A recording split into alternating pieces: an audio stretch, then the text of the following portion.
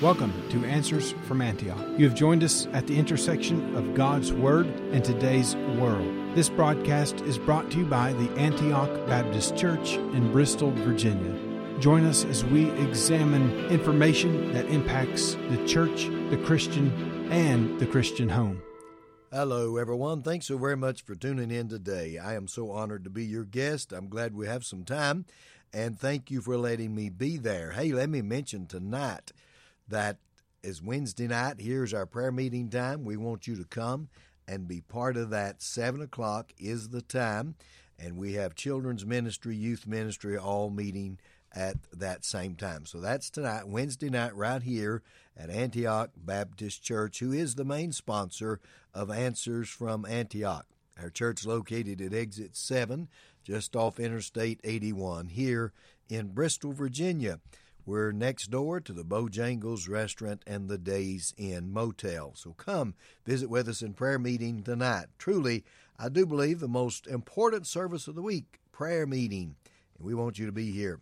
Now, tomorrow night, don't forget this. Mark your calendars. That will be the 13th, Thursday the 13th, right here at Antioch Baptist Church. We will have the Triumphant Quartet, one of America's most well-known and well-loved quartets in Southern gospel music. They will be here tomorrow night, 7 o'clock. Doors open at 6, and no tickets are required. Love offering will be received, but we encourage you to come and be part of this great event. Worship is what we're praying for, a great worship service. We're not praying for a great concert. We're asking God to just come in a powerful way and meet with us for a wonderful time of worship. That is tomorrow night here with the Triumphant Quartet. Doors open at 6. Concert, service, worship time all begins at 7 o'clock. So come and be with us here. As I said, no tickets required. The love offering will be received. Okay? Now, I'm going to John 21, chapter 20 and 21. Let me answer some questions that I've been asked recently and some questions that have come up. And they're not really my questions, but it could be my questions, maybe yours too. Let me ask it to you as was asked to me. Have you ever felt as if you didn't know what to do? Have you ever felt fearful, frustrated, depressed, anxious? Well, we all would answer, of course. Sometime or other in my life, I have been anxious, fearful, frustrated, depressed. Well, guess what? Generation Zers, and that's from about the age of 13 to 26, from Generation Z, they feel that more now than any other generation. According to recent polls that's been released, they feel periods of depression, discouragement, anxiety, frustration, fear, all of these things gripping them. And many of you wrestle with that. I have in my time. And we go through seasons of that. But when I was young, as the Generation Z is, I didn't feel that way. But let me just encourage all of you. Let me encourage every one of you and myself as well.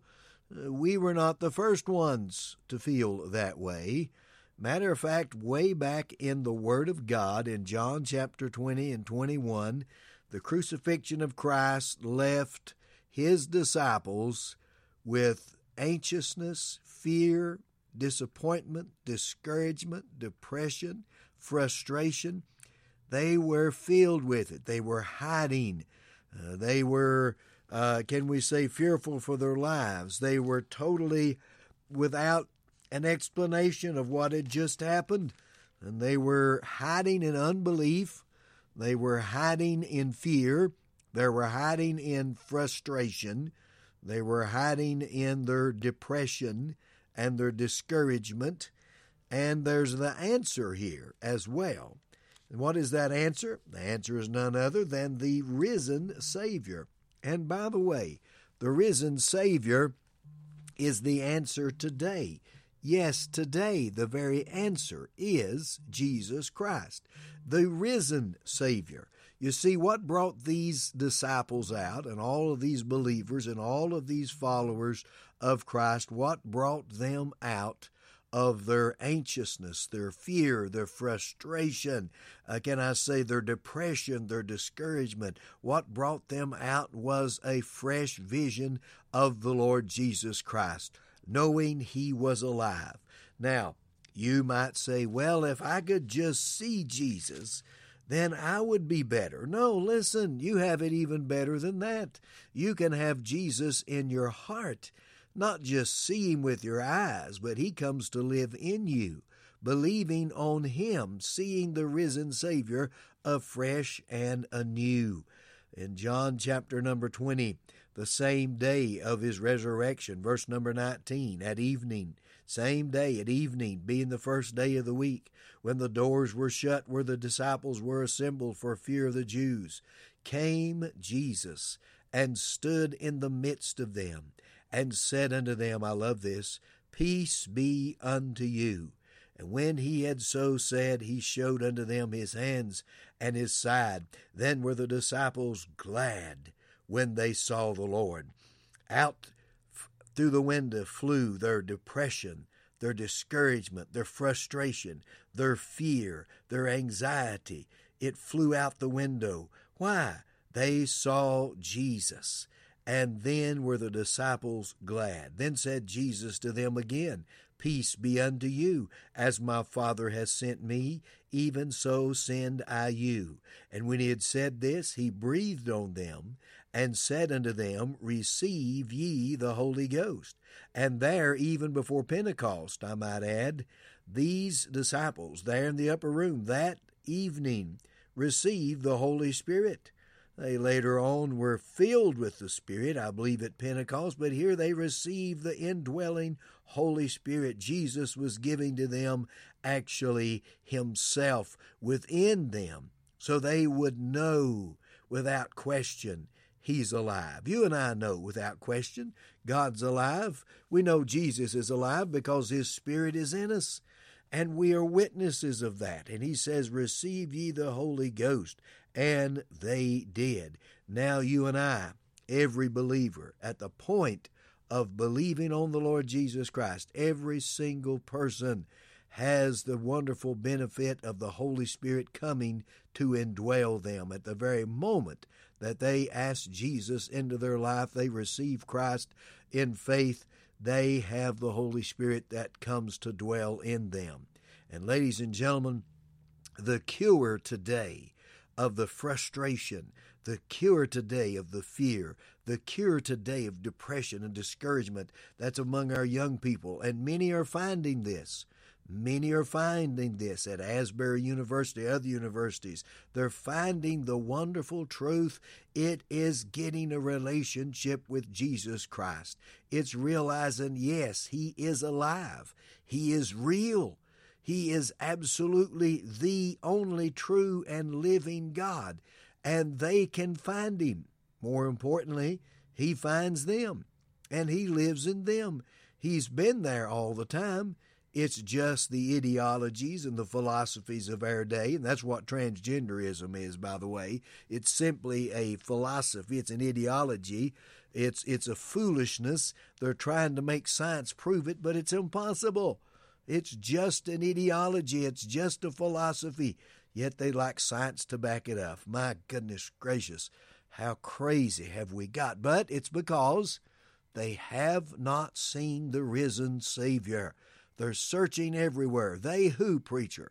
Our generations today, those that are alive, particularly the younger ones, they're searching. They're hungry.